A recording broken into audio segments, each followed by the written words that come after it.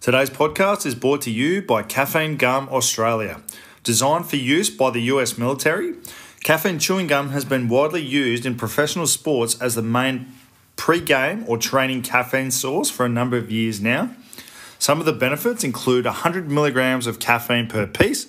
It absorbs through your mouth and not through your stomach, therefore giving your body quicker access to the caffeine. And it comes in 3 different and unique flavours, including cinnamon, spearmint and Arctic mint.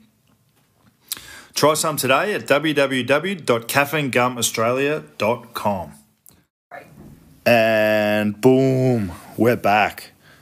Ladies and gentlemen, welcome back to the latest edition of the Wandering Bear Sports Podcast, the #1 sports podcast in the world. Today's very special guest is a 5-time Super Rugby champion for the Canterbury Crusaders. He's also just been named as the captain of Manu Samoa for their upcoming World Cup qualifiers, and in my opinion is now one of the best tight head props in world rugby. Mikey gives some great insights into what makes the Crusaders one of the world's greatest sporting teams and was very open about what he's learned from being there and from being around some of the world's best players. Considering just before he left Australia, Mike was considering retiring, to now go on and represent his country and do what he's done is nothing short of amazing.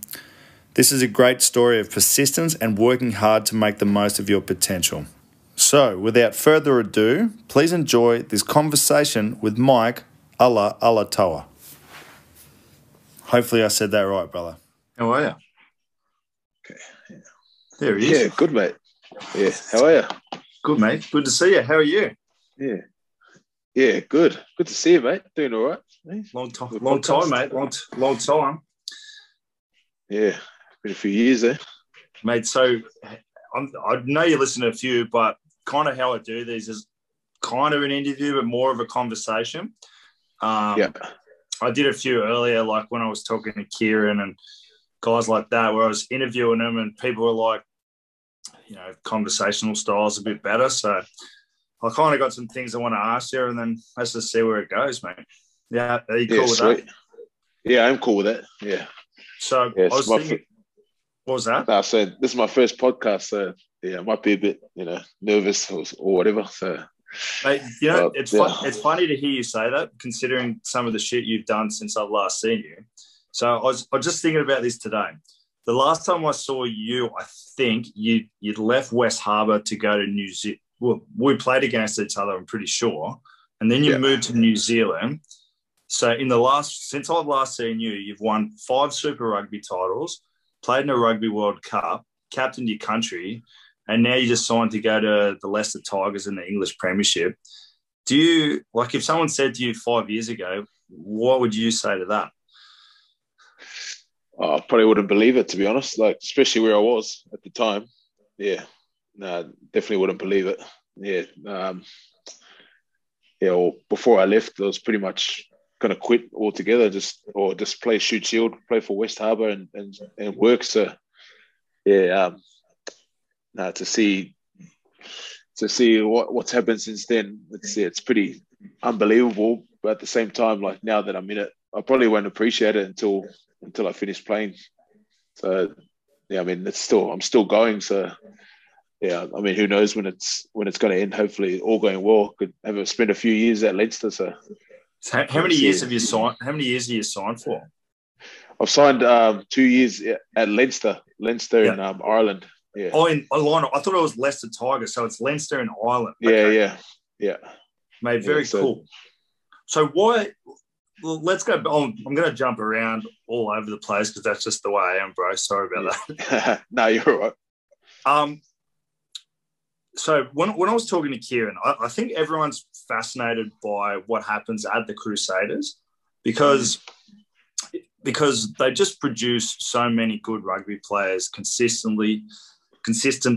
And you look at guys like yourself, your Pete Samus of the world, your Nemani Nadolos, who you wouldn't say rejected, but it kind of didn't work out in Australia. Go to the Crusaders and then look at everything that's happened for you guys. Yeah.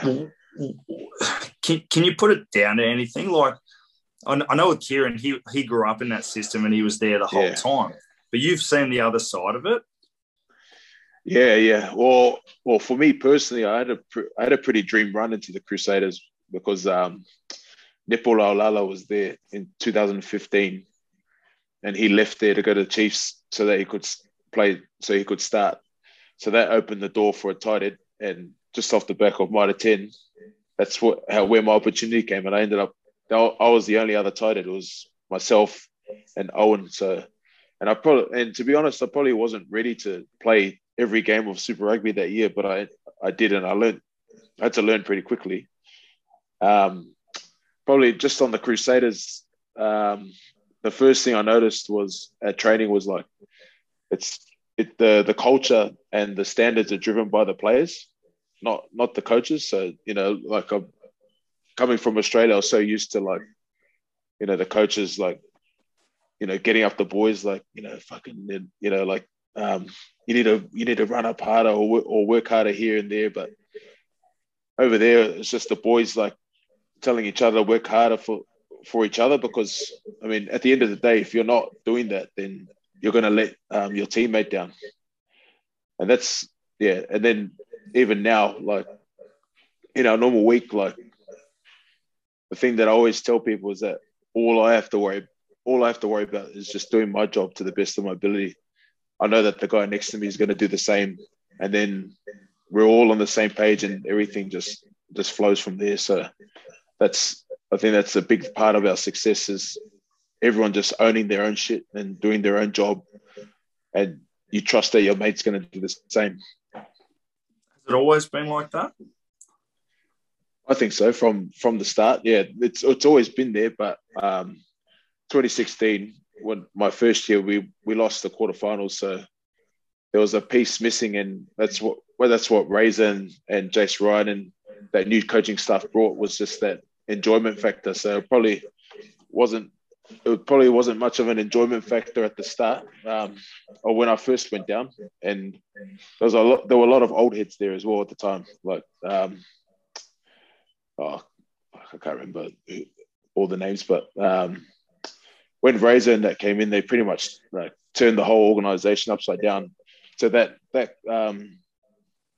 players driving standards was still there, but guys, even like the All Blacks, they were put on edge as well, just from his style and the way he coaches. And you turn up on a Monday, like actually wanting to be at training because you want to be around your mates, and it's just such a fun environment to be a part of. So like, well, what would be an example of that? Like we have like our mini team games on a Monday, like so, and it's all good fun, and then like the boys take the piss out of each other at that, and that's probably something that was missing that year before. Yeah. And every year it's just built from that. Yeah. Now the players have like taken over that, like over the last 5 years. Now the players drive all that stuff now. So yeah, that's probably the big one, I reckon. Yeah, it's just that enjoyment factor, and then the other change would be like around like Razor's really big on driving the mindset for the team. So he's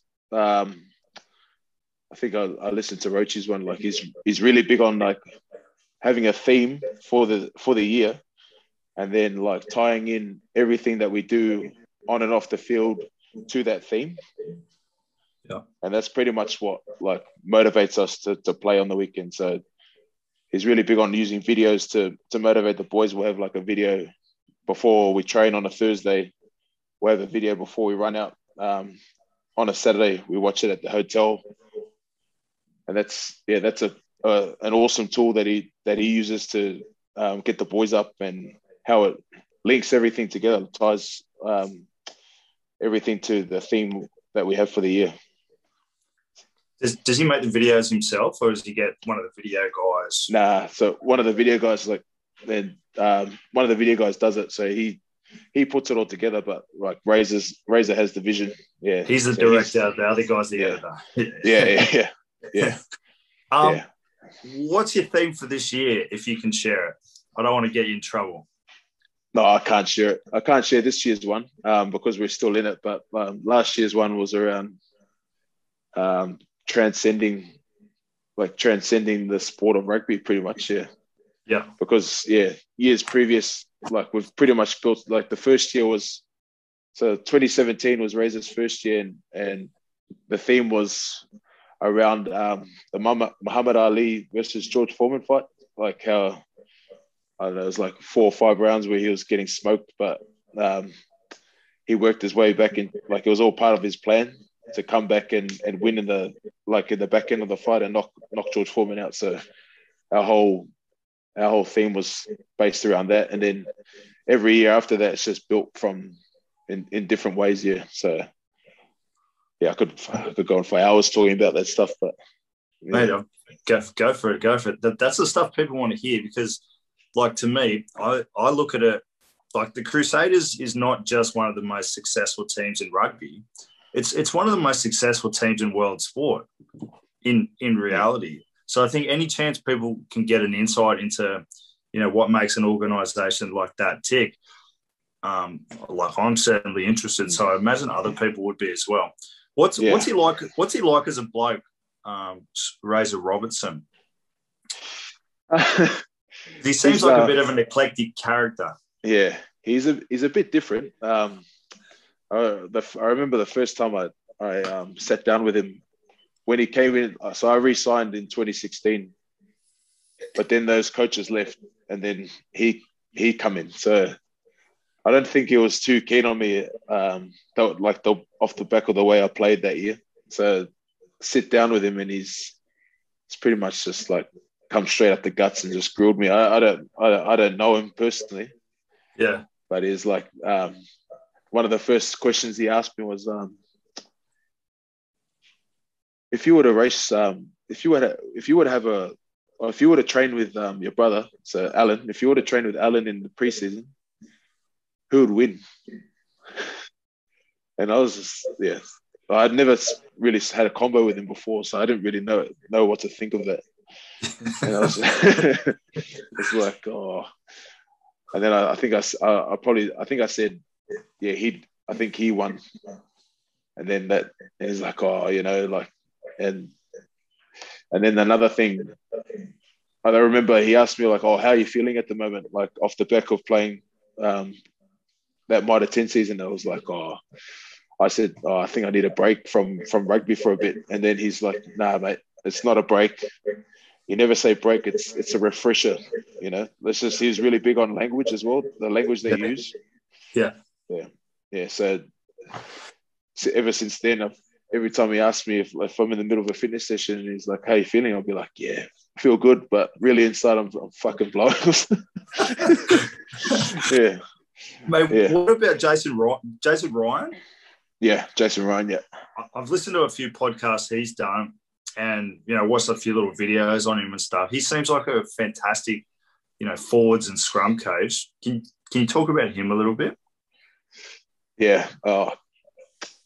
He's probably the person that's had the most influence on me the whole time I've been here. So for me personally, I don't really have to do much with Razor because I'm always going to him around what I need to nail for the week and what I need to improve on and stuff. And on top of that, he cares about all front rowers everywhere. So he's got that front row club that he used to run, and he loves it. He loves all the front rowers. And he's become almost like a second dad for me over here. Yeah. Okay. Yeah. So what do you want to know about him? Just the way he coaches, or? No, I was just sort of interested in some of the coaching stuff, purely for selfish reasons. Like I've just jumped into coaching myself, and what are the sessions like? Does he just do the scrum? Does he do the line out? Like, what's his role in the team? Well, yeah, he does.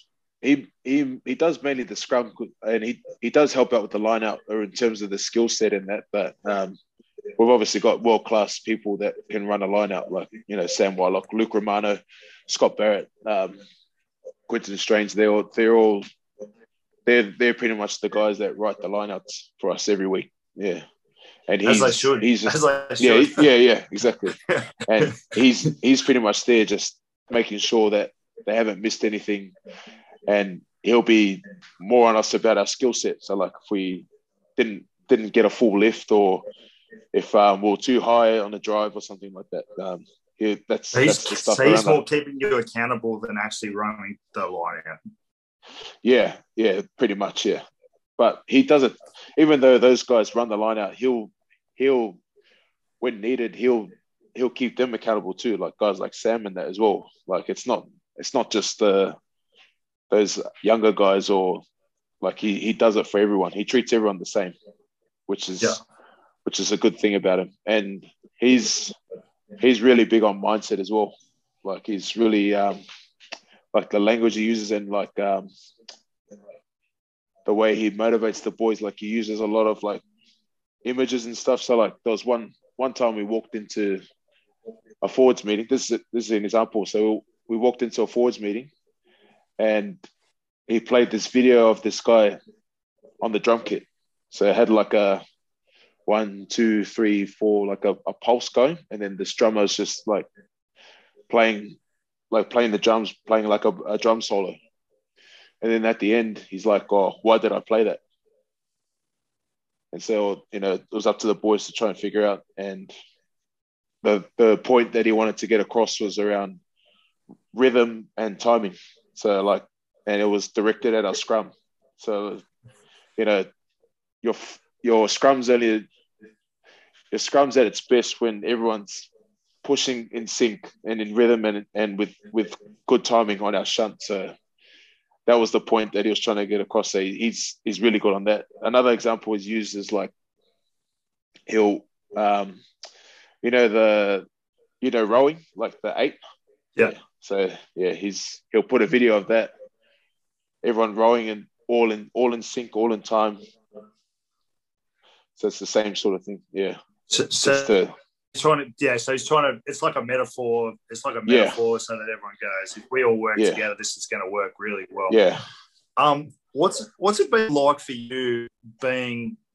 Well, I was going to say under, but kind of in the same team as someone like Owen Franks. Oh, that was awesome for me. Like what everyone says about him is true. Like he's the ultimate professional. Like, I've never seen anything like it. Like, and there's a lot of it's more what he does off the field to get himself ready for the game that is like a lot of people can take a lot out of. So like, in between, so he'll be lifting in the gym. He loves the squats. So he'll be squatting, and then in between sets, he'll have some band set up on the side, and he'll be doing his scrums. He'll either have an iPad set up so he can review them as well, like in between sets. And my early years, I never used to do it, but now I'm doing it. That's something that I've brought into my prep as well. The more I do it, the more I'm practicing those good habits. So that's something that I got from him. So that was probably a big one. Yeah, just around the drills and that. And then, obviously the way he eats, or like his nutrition it's second to none. Like, and the way he recovers and all that as well. It's the best I've seen. Yeah. And so a tight head prop is the most professional rugby player you've ever seen. Yep, 100%. Yeah, a tight head. Yeah, Owen Franks. Yeah, amazing. Yeah, like he doesn't really drink, and then after that 2016 quarterfinal. Oh yeah, I got a good yarn for you actually. So I think it was that. So we played the quarterfinal against the Lions in Johannesburg in 2016. We lost, so our season was done. So all of us were like, we got on it that night. We got on it pretty hard. Got back to the hotel like early hours in the morning, and some of the boys kept going through to the next to when our flight was. I went to sleep, and then like around 4, and then I woke up at 7 or 8, and I walked down to the lobby, and Owen's sitting there, dressed in his training kit, ready to go somewhere. This is day after the game, day after the quarterfinal, and so he's obviously going to the gym to work out. And I was like, who in the world would work out the day after losing a quarterfinal? I don't know anyone else that would do that. Anyway, I walked past him, and he's asked me, "Hey, Mikey, you keen to come to the gym with me?" And that was only my first year, and I had so much respect for him. I was like, "Oh fuck, I can't really say no, can I?" So I was still pissed, and I went to the gym with him, and I remember, he was off doing squats, and I remember trying to bench press, and I couldn't even see the bar straight, so I just sacked it. Went and sat in the sauna for half an hour after that. Apparently, he did the same thing after the World Cup final that they won over in New Zealand. It's like 2 days later, he's in the gym. Yeah, well, that's it. Yeah, like I didn't. Well, I heard that story as well, but actually witnessing it, like even after a loss, like quarterfinal, or everyone else is on the piss, like going hard, and here's Owen Franks, he's on to the next job. He's on, like he's on to the next thing that's going to make him keep being the best at what he does. Yeah, that very next morning. Yeah, I'm intrigued by guys like this because I feel like you got to have that mindset a little bit to do what he's done. In reality, he's one of the greatest tight end props of all time, without question. Yeah. But does he do it because that's just the way he's wired, or does he enjoy doing it? Like, what's his mindset? Because to me, if I just run a World Cup final, I'd be going absolutely crazy for probably a month. But that's probably why I'll never win a World Cup final. Yeah. I think it is the way he's wired, and I think it's the way he's been brought up. His dad, he's a fitness coach, and his specialty is around cognitive conditioning. So like being able to think clearly when you're fatigued and under pressure. And his dad come in and did some work with us as a team, but I think he's been doing that stuff with Owen and I assume Ben Franks, like since they were young. So so it's definitely his dad will be a big influence on that. But to be fair, the period that I was there, I wouldn't say loosened up. He still did everything that he needed to prepare well. But by the end of his time at the Crusaders, he was definitely more like he'll joke around more and be more approachable than he was at the start. I mean, he was good. He was always good to me, but he probably wasn't as scary to be around as he was that first year at the end. Like, I think his wife gave birth to their son like 2016 or 2017. Now they have 2 kids, and you see him. At first it was weird seeing him around kids, but now but it's so normal now for him, and he's loosened up a bit because of that, and it's probably a good balance. Or like a lot of the boys that I've spoken to said it was probably a good balance for him in the end, anyway, to have his missus and his family. Were you in Christchurch when the earthquakes happened? Nah. That was 2011 was with 2011 was the earthquakes. We moved here 2015. Okay, so it was well after. Yeah, I was just keen to see like the influence that had on the city, because I know it was pretty rough. Well, when I got here, there's still heaps of stuff there's still stuff now. If you were to go through Christchurch now, there's still heaps of empty old building sites that have it's just gravel, and they've changed it into parking lots. The city's coming back. They've put in all this new stuff, and it's really cool to go into the city now. But you go through there, you can still see there's still a lot of earthquake damage. And then you go out to the suburbs, there's whole suburbs that have been wiped out completely. Just it's just all grass. Still gone. Yeah, I don't think they'll ever build on them again. Okay. Yeah. Too risky. Yeah. What about on the other footy side of things? Sorry if this bores you, mate, but I'm interested in it. How's the approach to rugby different in New Zealand than it is in Australia?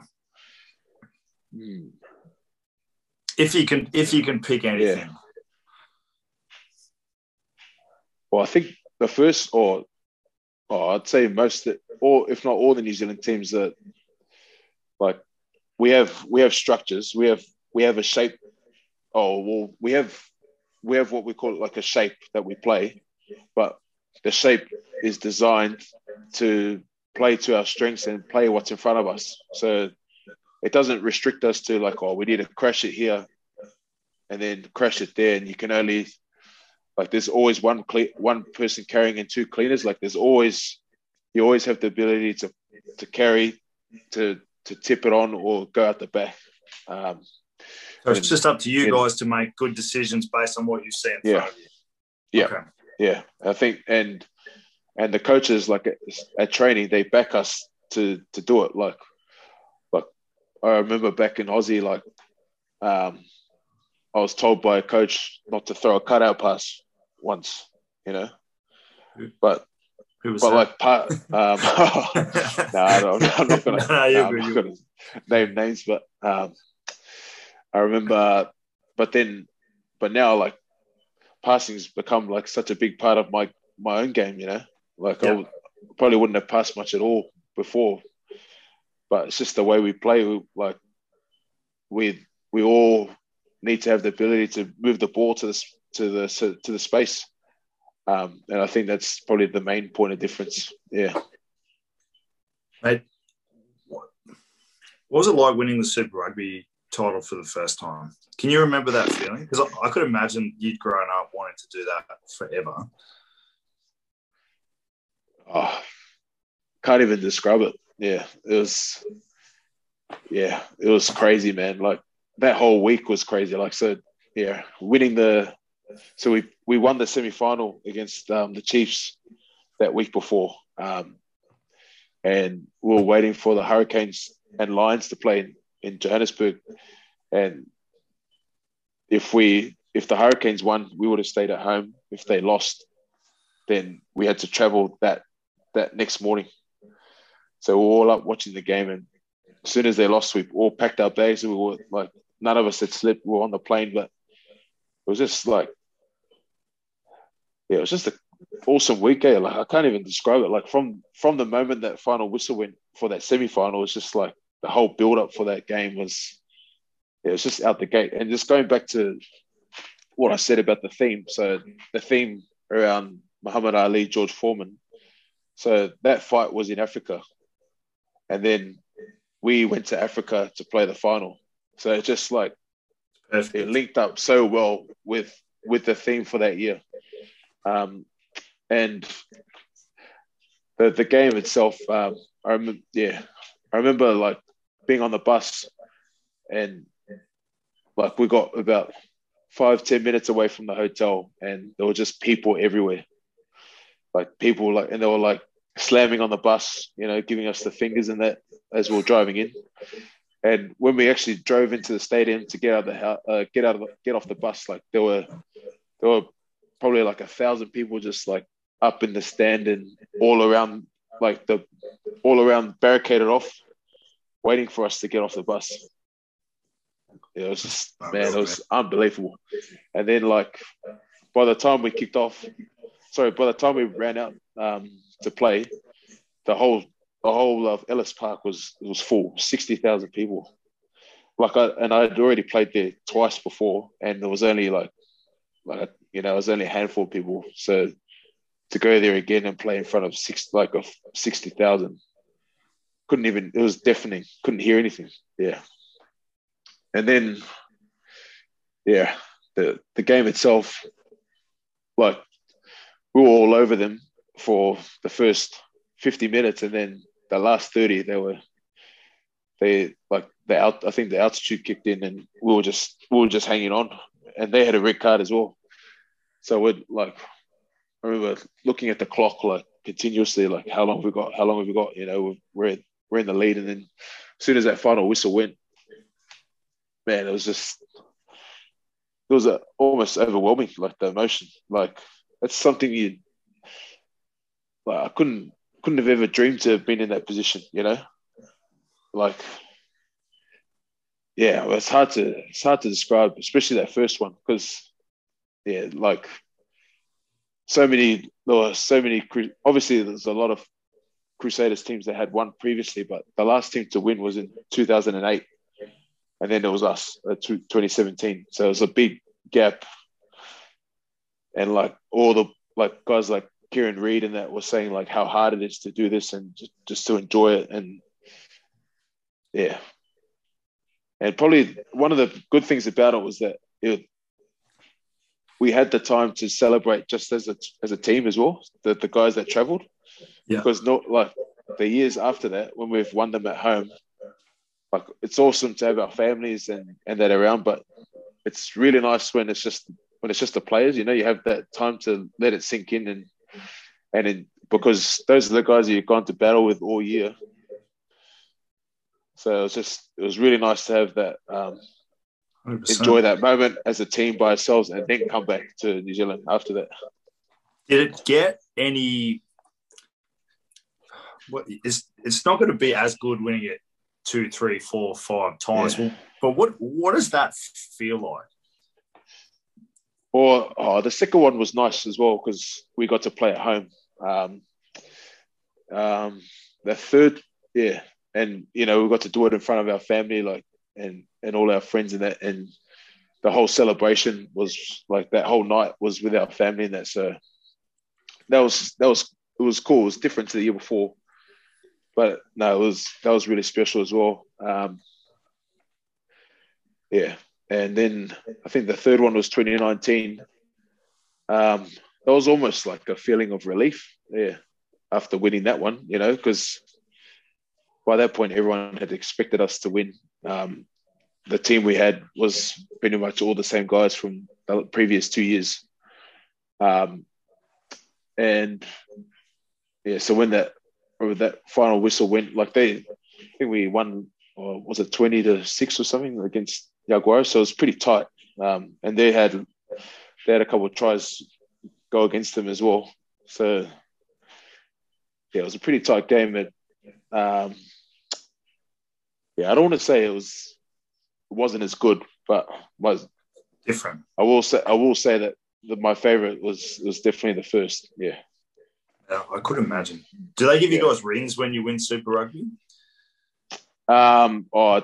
We have Super Rugby doesn't organise anything, but we, as a team, they organise some rings for us if we win. So yeah, that's pretty cool. Yeah. You need 2 hands, mate. Mate, what was it like playing for Samoa for the first time? Oh, that was awesome, man. Yeah, so that whole year, 2019, I was kind of umming and ahhing about what to do. So when I finally made the decision to go in and join the camp, like I had no regrets straight away. It was the main thing was being around the culture, like every day, you know, like my wife's Indonesian, so and as you know, all my family's back in Sydney, so probably not around Samoans as much as what I used to be. So it was good. It was cool to be around Samoans every day, like hearing the language and being around the culture and like, you know, just like-minded in that way. Yeah. Yeah, putting the jersey on for the first time, it was pretty emotional. I remember, so my first game was against Heartland 15, but then my test debut was against the Wallabies, and I remember. Was Al playing? Nah, I didn't play that one. Nah, yeah, okay. They had the week off. That was just before we went to Japan. So I remember coming in after the warm up and like started crying. You know, I've never done that before a game before, but it's just like, you know, representing my family, representing my heritage, like my blood, against the team that I grew up wanting to play for my whole life, you know, the Wallabies, and playing at home as well. I was playing in Sydney. So it was just like a whole mixed bag of emotions put into that one moment. And yeah, it was really cool to play, in that game. And did your dad play for Samoa as well? Yeah, he did. He did play for Samoa, yeah. He was a prop. He was a prop too, wasn't he? Yeah, he was a tight end. Yeah. So Do you ever think about the fact that 3 international tight head props came from the one family? Oh, I actually try not to think about it too much. No, I do get reminded every now. It obviously is a cool achievement to have as a family. But I mean, for me, like I'm just trying to do the best that I can for my own family as well, and just like I like it. Like I obviously enjoy playing rugby and that, but when I'm away from it, I want to enjoy being like a dad and a husband, a normal person as much as I can. Yeah. Yeah. So you're too humble to sort of think about that sort of stuff. But like I wouldn't say that. Like it does. Obviously, I do feel good about it. You know. But it's just I guess it's just trying to sort of separate myself from it sometimes, just so. No, for sure. Yeah. Rather than being sort of identifying yourself as a rugby player, you're a dad, and there's more to you than that. So, is that kind of what you mean? Yeah, that is kind of what I mean. Yeah, and so when I see Alan, you know, like, you know, not to talk about the footy too much. I mean, we obviously will, because we're both professional rugby players, but. You know, just enjoying spending, because we never spend as much time together now as what we used to. Like when I was living at home and growing up. So, you know, when we're together, it's more about just like trying to enjoy the time that we have together, and as brothers, you know. Yeah. Talk to me about ours. Talk to me about ours influence on you as a footy player. And obviously he got there just a little earlier than you did. Yeah. What was that like for you, being the older brother, seeing the younger brother get so much success at a young age? Yeah. Well, he's like from when he first started playing. So like when he was he started playing rugby when he was 5, and I started when I was 8. So we started at the same time. Yeah. Yeah. So, and, you know, he was that kid that used to run the whole field and score those, you know, there's Pacifica kids that used to run the whole field and score tries. I was never that kid, you know. Me neither. Yeah. But, so, you know, and then all through school, he went through all like the NTS and then he played schoolboys, and I never played any of that stuff. So it was pretty hard, because like, I knew at that age that I wanted to play rugby as well, like at a high level. But I wouldn't say I was jealous of him, because like how I am, like I always want to see my brother do well. Like even now, I find it hard playing against him. You know, like as professional as I am, I still find it hard to play against him now, because especially like with scrums and that, you know, scrummaging is such a it's the most important thing to a prop, and then it's at the same time it's really personal as well. And so, you know, if you're getting smashed in the scrum, it's shit any day of the week. But like I almost feel bad if we smash their scrum or you know he was to smash ours. You know what I mean? Just because he's my brother, you know. Yeah. I mean, I'm more than happy to put a shot on him, but but the scrum's personal. yeah. But in terms of his influence, I guess he was always more talented, but he had a really good work ethic from a young age as well. But I think we both sort of did, and we both fed off each other. Like we trained together a lot growing up, down at the field close to where we lived in Campsie. And whenever we're home together now, we still do that. You know, we'll go down and do our running together. So still, that's what I mean when we're together, enjoying that time. Like if we're going to train, we'll do it together and make it quality time. And I think that's pretty much Yeah, I understand, mate. Is that, yeah, that's good. No, it's good, mate. Yeah. It's sort of like, obviously knowing you both, I just wanted to see what you thought of that because, like, I remember when you guys played at South and then Al got signed to the Brumbies. You weren't long after that. You went to the Tars, was it? Yeah. Well, I did preseason with them, and then I ended up staying on for that whole year in I wasn't full time, but I was there like 3 days a week. Yeah. What was that experience like? 2014. I really enjoyed that year because obviously that was the year that the Tars won. Yeah. And the Cheika's style, it was suited to the way that the Tars were that year as well. And I actually enjoyed it. And if I'd known what I do now, I probably would have front-footed a lot more things at that time. My eyes are a lot more open now that I've played here, and I'll go up to anyone and approach anyone about anything if it's going to make me better. And there were a lot of opportunities where I probably should have taken that up with Chick at the time, and I didn't. And that's probably something that I regret because now that I am where I am now, I think, what if I'd figured it out at that point, or earlier in my career, I could have kicked on at an earlier age because, So, I had that opportunity in that professional environment, and I thought I was working as hard as I could and training as hard as, I was training hard, but I didn't actually know what it meant to be a professional. And to be fair, I never really, the guys in the team, I wouldn't say gave me the help that I needed, but if knowing what I know now, I should have gone out and looked for that help as well. So yeah. No, that makes sense, mate. Let's jump back to the Samoan stuff. What was it like captaining your country for the first time?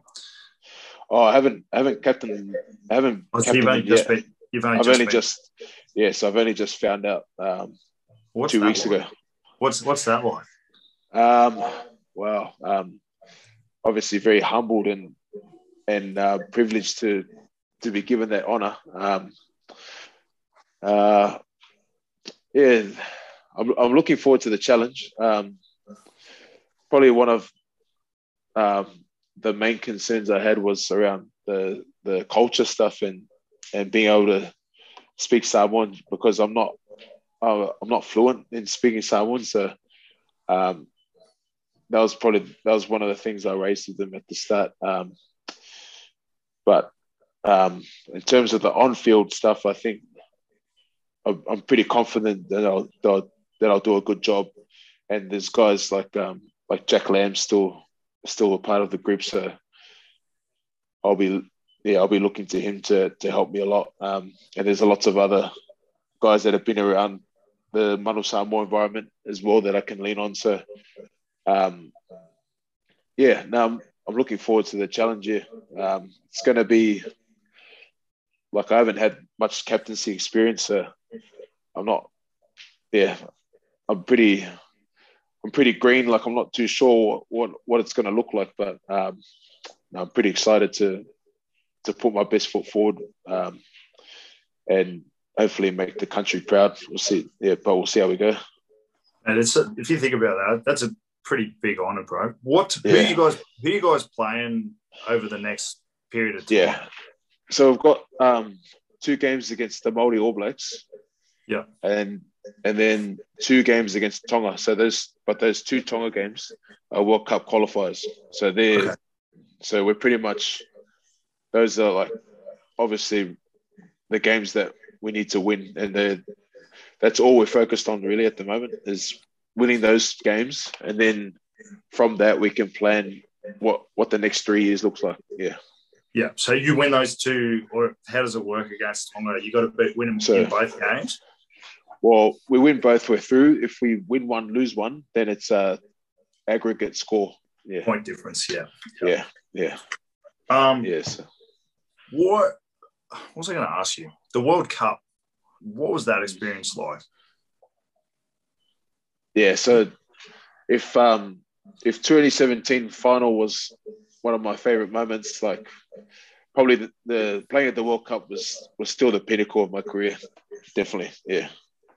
And it was to do it for Samoa was special, but just to be there and just to play in it was like I can't even describe. Like so, like we played our first game against Russia, and I remember because at those games you walk out next to each other, yeah. and you walk past the walk like the William Webb Ellis Trophy just there, and you walk past it. It's just and the stadium was just full as well, which was awesome because like all our games we were playing in front of full stadiums, all our games, which I wasn't expecting. Yeah, it was a different kind of nervousness. Yeah, and we're playing against Russia, a team that we knew that we should beat comfortably, but there's still that different feeling about playing on that world stage. Yeah, it's a hard one to describe, but. What do you mean by different nervousness? Like more of a anticipation, excitement kind of nerves rather than. Yeah, I think it's probably a combination of both that anticipation and excitement. Because when I know that when I'm nervous, I'm going to play well, but it was probably like nerves like. On a different level it's hard to explain, but I remember walking out, looking at one of the boys behind me, Motu, our hooker, yeah. And like I couldn't stop laughing and I couldn't stop smiling at him, fuck, how good is this, man? Like we're playing in a World Cup, this is like once in a lifetime for anyone. Does that kind of answer it? Yeah. No, it makes sense, man. Like, and I guess I imagine like you and Al running around the backyard as kids. The World Cup's the sort of thing you always wanted to be at, and then all of a sudden, holy shit, there's the William Webb Ellis Trophy, where there's 60,000 people watching us play for our country against fucking Russia. Well, I can only imagine what that's like. Yeah, yeah, and I'd like to add to that, like what you're saying about me and Alan, like my dad played at the World Cup too. They played at the 91 World Cup for Samoa. So, it was like taking all that in, like for me being there, playing for Samoa, doing what he did, it was, special. Yeah. Talk to me about your dad's influence on you guys. Yeah. His influence on us, like, has been massive. Yeah. Like he played right up until I think I was about 5 or 6, and then he stopped and he went straight into coaching. So he was coaching second grade at West Harbour, and he used to bring us down to club training at West Harbour, and we used to like play touch with them. Like they always used to warm up with touch, and that was how we were first introduced to like that level of rugby, like Shute Shield rugby anyway. He used to like take us down to the park and do some like boxing and stuff with us, like not just rugby stuff. He'll do some boxing, and there were times where I think we used to have some Sunday sessions where we used to train with Scott Seal and Paddy and a few of the other boys that played at West on a Sunday. And my dad, Tavita Seal, Scott's dad, and one of the other boys' dad, they used to coach it. So we'll do fitness and then do some like skills in that, and do some like tackling in that. So, and then even coming through school and that, he was still, because he was still coaching all the time. Like he still had a good, like, I've heard of lots of stories of like dads like trying to tell their kids what to do, but for him actually being involved in a club team and coaching, like he was coaching second grade and then he was coaching first grade for the forwards for a bit. So he actually knew what he was talking about. So, it was handy having someone like that on the day-to-day influence. Yeah. It's seeing photos of your family every time you and Alan play against each other. They just look like, it looks like such a great thing, more for them than probably for you guys. Yeah, that makes sense. It is. Yeah, and it's cool because when we play against each other, like our whole family, it's like it becomes like a family reunion almost, you know. Especially when we play like in Canberra, like everyone comes down to those games. Yeah, so and they get the t-shirts, you know, they get the special t-shirts made like with the half Crusaders, half Brumby on it. Yeah, it's pretty cool, and like we're like so grateful for the support that our family give us. Like they've pretty much been like that like since we were kids, you know. So coming through, like they used to go when Alan made schoolboys, like and under 20s, they were flying over to watch him. Like it's not just now that we're playing professionally. Yeah. Have you ever been close to coming back to Oz? To be honest, no. I have. There were like inklings and conversations that, and potential contract offers there, but I just love it here too much. I still do. Yeah, I love it here too much, and the reason I'm the player I am now is because I'm here. Yeah, and I didn't want to. Yeah, I didn't want to leave here. I think at the time that those opportunities were presented, like I was still doubtful that I could move from here and be the same player that I am here. Whereas now I've reached the point where, like, for me to keep growing, I need to go. So that's which is part of the reason why I'm leaving now to go to Ireland. Test yourself against European scrummages, you know. Yeah. Week in, week out, grind it. Yeah. Yeah, different style of footy as well. Yeah, and the team itself, like they've got heaps of Irish internationals. They've got Tad Furlong and Andrew Porter. So they're the two British and Irish Lions. Yeah. So you know, I'm going over there. I'm not expecting to play every week, obviously. But I want to see what the best in Europe's like, you know, and I'll be right there in their environment, you know, training with them and against them, and you know, hopefully become mates with them as well. And it'll be like the same with Owen Franks, you know, like because even though I'm nearly 30 now, but like I'm still learning, and I still feel like I've got a lot more to give and a lot more to grow in my game. So yeah, and I think I can still do that here if I was to stay at the Crusaders, but I feel like I've reached the point, especially with the leadership stuff and that, like where I could really grow a lot more if I move somewhere else. So, and yeah, something I just a point while I remember it. You know, I'm jumping into the coaching world. I've started to notice that a lot of young players will do anything just to get that first opportunity, and you know, so and so is looking at you, come here, and you might play first grade here or whatever, rather than thinking about it in a way, where should I go so that I can make the most of my potential? Yeah, like that's exactly the attitude you're having. Like I'm sure I'm sure the financial rewards are nice as well, but at the end of the day, where am I going to make the most of my potential? Because that's where the most rewards come. Yeah, and that's you're right, and that's what's most important to me.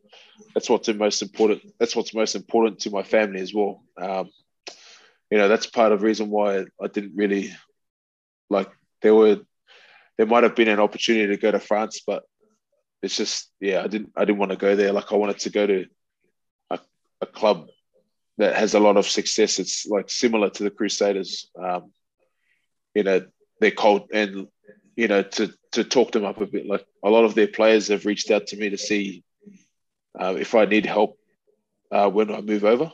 So that already speaks. Yeah, already. Like that's awesome. Yeah, so that speaks really highly of how they are how their culture is as a club, then that's a club that I want to play for. That's in as you said, like with potential. Like if I'm with some of the best players in the world, then it's going to be easy for me to do my own job, because like similar to here, I'm going to trust the guy next to me to do his, and all I need to worry about is myself. Yeah, mate, absolutely. I had another Crusaders question for you. You said you'd done some leadership stuff. Do they do much work on the individual off field as well?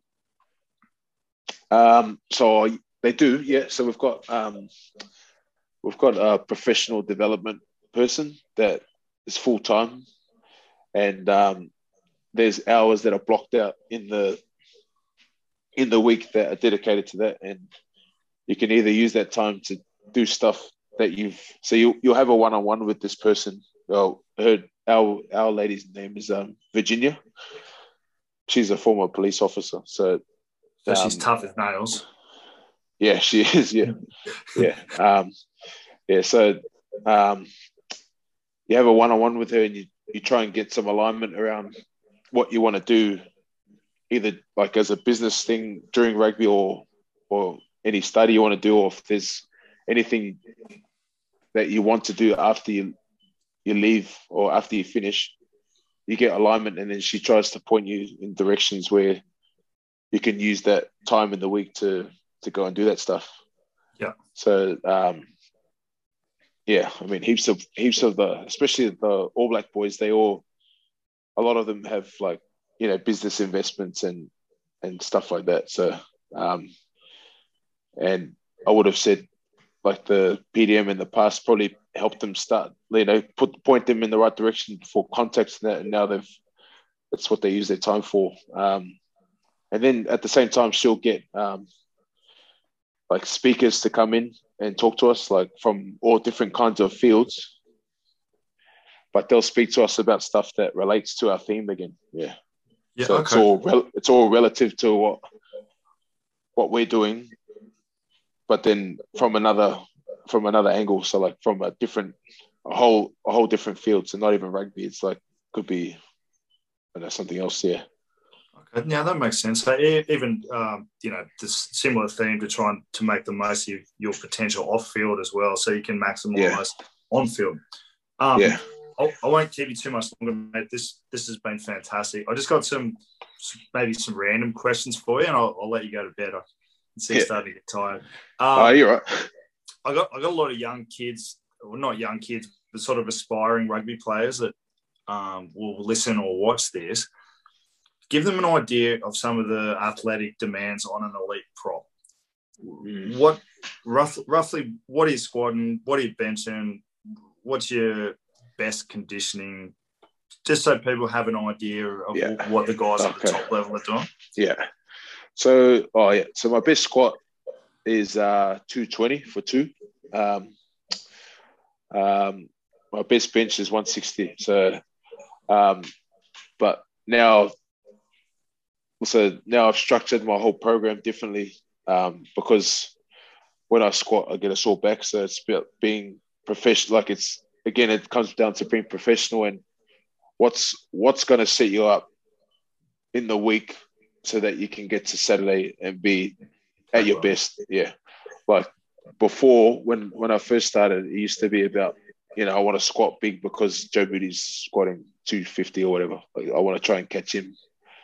But now, like, my mindset's changed around that. It's about what's best for me, so to set me up to do my job to the best of ability on Saturday. So, yeah. I think, and then, so going back to the numbers, my Bronco, my best is 5'10", I think, or 5'09". Yeah. How much are you weighing when you're doing that? 126. Yeah. That's amazing. Yeah. Yeah. That is amazing. Yeah. Yeah. Yeah. Yeah. And they got Baxter to get in like 4 minutes something, aren't they? Yeah. One of the boys, Fergus Burke, he got 4:19, I think. Yeah, that's amazing. Yeah. Who's the best prop you've ever scrummed against? Joe Moody. Yeah, Joe Moody. Yeah. He's the best technically and the strongest. Yeah. Okay. Yeah. So have you ever scrummed against him in a game or only at training? Nah, only at training. But I know he's the best because I've scrummed against him, and it's either I lock him out or I go backwards. I can't. It's hard to push. It's hard to get him going backwards. I could imagine. Like you might get him once, but he's definitely the best. Yeah, I've gone against a few like really good loose heads, but none of them compared to what I've had against him at training. Yeah. What about Alan? Yeah, our scrum sessions at training, especially when like Owen and Owen was there and Crocky as well, were harder than the game. Yeah, I could imagine. Yeah. Who was hooking for them at that time? Oh, still Cody Taylor. Yeah. He seems like a beast of a scrummager. Yeah, he is. But I can't speak highly enough of him as well. He's probably he's one of the fittest guys I've ever seen, man. He busts his ass. Like he works really hard. Like he's always in the gym doing like extra conditioning stuff. Like he's just like he'll play 80 minutes and then on Saturday and then Monday he's in the gym doing like extra conditioning sessions that are all relative to like to being dynamic around the field. Yeah. And he's not a small boy either, mate. He's like he'd look easily over 110. Yeah, he is. Yeah. That's amazing. That's amazing. Where's your favorite touring destination you've ever been to? Probably. Well, I enjoyed Japan, but probably only because of the World Cup and like the whole buzz around it. But probably the favorite place would have to be South Africa. Yeah. Never heard a prop say anything other than South Africa. Yeah. Something about Cape Town. Yeah. Oh, Cape Town's it's unreal. Yeah. It's beautiful there. I've only been there once. Yeah. Always when I've been to South Africa a few times. We normally play in Johannesburg and that, but Cape Town's unreal. And they packed the stadium out when we played there as well, which was that was unreal as well. Yeah. Well, the food there's unreal too. The steak. That's what I hear. Yeah. And it's cheap as well. It's like, like the rand is like doesn't even compare to the Aussie or New Zealand dollar. So you're paying like cheap for like high quality cuts of meat. Yeah. And big feeds too, I'm told. Yeah, huge feeds. Yeah. Well, you can order 3 feeds for the price of one here in New Zealand. So How many more years do you reckon you've got in you? Are you still feeling good even at this point? I still feel good, really good. Like touch wood, like since I've been in New Zealand, I've missed 2 games or 3 games my whole career. Yeah. So it's amazing, really. Yeah. So and I was fit those games too. Like I only missed one last year because my son was born. Yeah, right. I wouldn't have missed that. So it's been a dream ride. But in saying that, like going to a club like Leinster, where they've got world-class tight ends there already, I think that's going to hopefully prolong my career as well. Not having to do what I'm doing now over there, play week in, week out. So hopefully, I'm hoping to get to 35. Yeah. Man, that's unreal. What are you going to do once you're done playing? Have you got any ideas yet, or are you just going to see what happens? Well, I finished uni around that time. I was at South. Did a Bachelor of Arts, majored in English. So I could become a teacher in the future. But I think what interests me in that is probably doing something around teaching and coaching rugby at school at the same time. So maybe like, a job at Newington or something, director of rugby would be awesome. Putting a plug out there for myself. But no, like a role like that would be really awesome where I could teach and coach rugby at a school level. That'll be like that'll be an awesome way to stay involved in rugby, and teach at the same time. So that might be something. Well, does professional coaching interest you at all? Not at this point. I think if I really want, to stay involved in rugby and to share what I've learned over my years, I feel like at the school level, that's probably the best place where I can do it. Yeah. Yeah. So I think that's what I'm leaning towards now. So I think that'll be a cool way to stay involved in the game, but in a different way, not in a professional way. So. Yeah, so you can kind of pass on the knowledge without all the pressure of performance and results and all that other stuff, which I could imagine being around it for most of your adult life. You'd probably, I know you love it, but one day you'd probably like a break from that, I'd imagine. Yeah. I mean, every weekend it's like you're being assessed for how you perform in your job. It's like, so, I mean, one week you can start and then next you drop. So everyone says how easy it is, but not easy, but how privileged we are as professional rugby players, which we are, but like that's the side of it that people don't see. It's like, the pressure to perform every week and like the pressure of selection and how that mixes together, obviously some people deal with it better than others, but it's still hard for everyone. Yeah. I could imagine being in a country like New Zealand, if you're an All Black and you'd lost a few games, like they don't lose much these days, but I could imagine that's a whole new type of pressure that most 20, 30-year-old people don't really have to deal with as well. Yeah.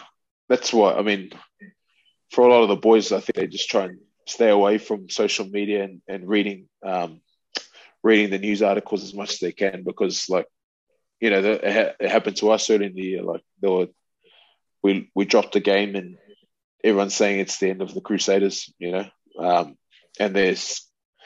like people will be trying to figure out, why we aren't as good as how we should be and stuff like that. But,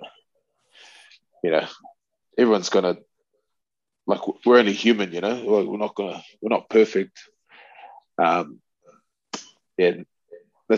media is it can be pretty brutal like that here. I mean, tall poppy syndrome's it's real. The real thing in New Zealand. Yeah, that's especially in New Zealand. You more so than Oz, you reckon? Pretty similar. Similar. Or I'd say the way the Daily Telegraph media is around the NRL and that is worse, but it still is similar though. Yeah. Mate, last question. I've really, really enjoyed this, and I'm really grateful for your time. Looking back now, after all you've done, what advice would you give 18-year-old you?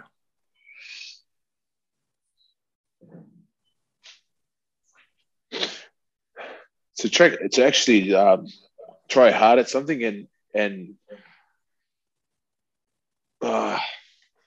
it's a hard one because I wouldn't be where I am now without what I went through at that age. But as I said before, I wish I'd figured it out when I was younger.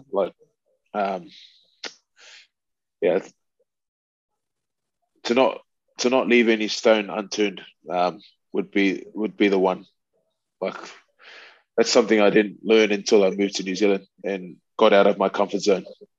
It wasn't only when I was 18, like I was, 19, 20, 21, I was still living with my family. I moved to New Zealand. That's the first time I moved out of home. So that's when my as I said earlier, like my eyes were open to the world and what I could do in it. So I'd say if you're gonna, like, if I was to do something at 18, just to not leave any stone unturned, and to put as much effort into it as I can at that time. Yeah, mate, it's worked out pretty well, to be fair. Yeah. No, yeah, that's a good way to end, though. But you got to, mate. You know, one day you're gonna have to look back at all you've done and be pretty stoked, really. Like, it's amazing, mate. Considering, like, I know you and I know where you've come from. It's amazing. Yeah, you should be stoked. No, cheers, mate. No, appreciate that coming from you. Yeah, no, it means a lot. Yeah, mate. It's you know, this has been a great podcast. I enjoyed it thoroughly. You got a game this weekend? Yeah, we're playing the Rebels in Sydney on Saturday. Yeah, beautiful. Yeah. No, I can't come. I'm getting married on Sunday, so. Oh, really? Oh, congrats, mate. Yeah. Thanks, mate. Only took me 8 years. Oh, awesome. Yeah. Oh, wow. That's awesome. Yeah. Mate, well, it feels weird to be doing adult things even at, I think I'm 33 now. You know, a lot of the stuff you learned now, when you look back, I kind of feel the same because I never tried at all. Yeah. You know? And I really wish I'd tried at something when I was 17, 18. You know, it would have cut it all way down, I reckon. Yeah. So you guys win this game, you're in the finals, 6 super, and is that how it works? Or they do a final series? Or is it's just a straight final. Yeah. The Highlanders are playing the Brumbies on Friday night. So our situation depends on how they go. Like, okay, they could win, but they could win, and then we'd have to win like with more points than them, sort of thing. Yeah, to secure. You dropped a game. Did you drop a game? No, we haven't. But we dropped the bonus point last week. That's right. Yeah. That's right. Okay. Well, mate, best of luck. I hope you get 6 Super Rugby titles. That sounds so strange to say, mate. Yeah, it's pretty. Yeah, it's still surreal for me as well. Yeah. Mate, let's finish on that. Mikey, thank you so much, mate. Great to see you. Best of luck over in Ireland and with all the Samoa stuff, mate. We'll be watching for sure, and I've enjoyed catching up, mate. Yeah, good to catch up with you as well, and all the best with your wedding on Sunday. Hope it goes well, mate. Congratulations. Thank you, mate. And, you too. Yeah, I'll be keen to stay in touch, mate. Yeah, mate, absolutely. Mate, once you've got a bit set up over in Ireland, let's do another one and just check in some stage down the track, mate. Awesome. No, I'll definitely be keen. Yeah. Thank you, brother. Good chat, and you have a good night, my friend. Yeah, you too, mate. Cheers. Catch you, bro. See you, mate. Bye. Bye.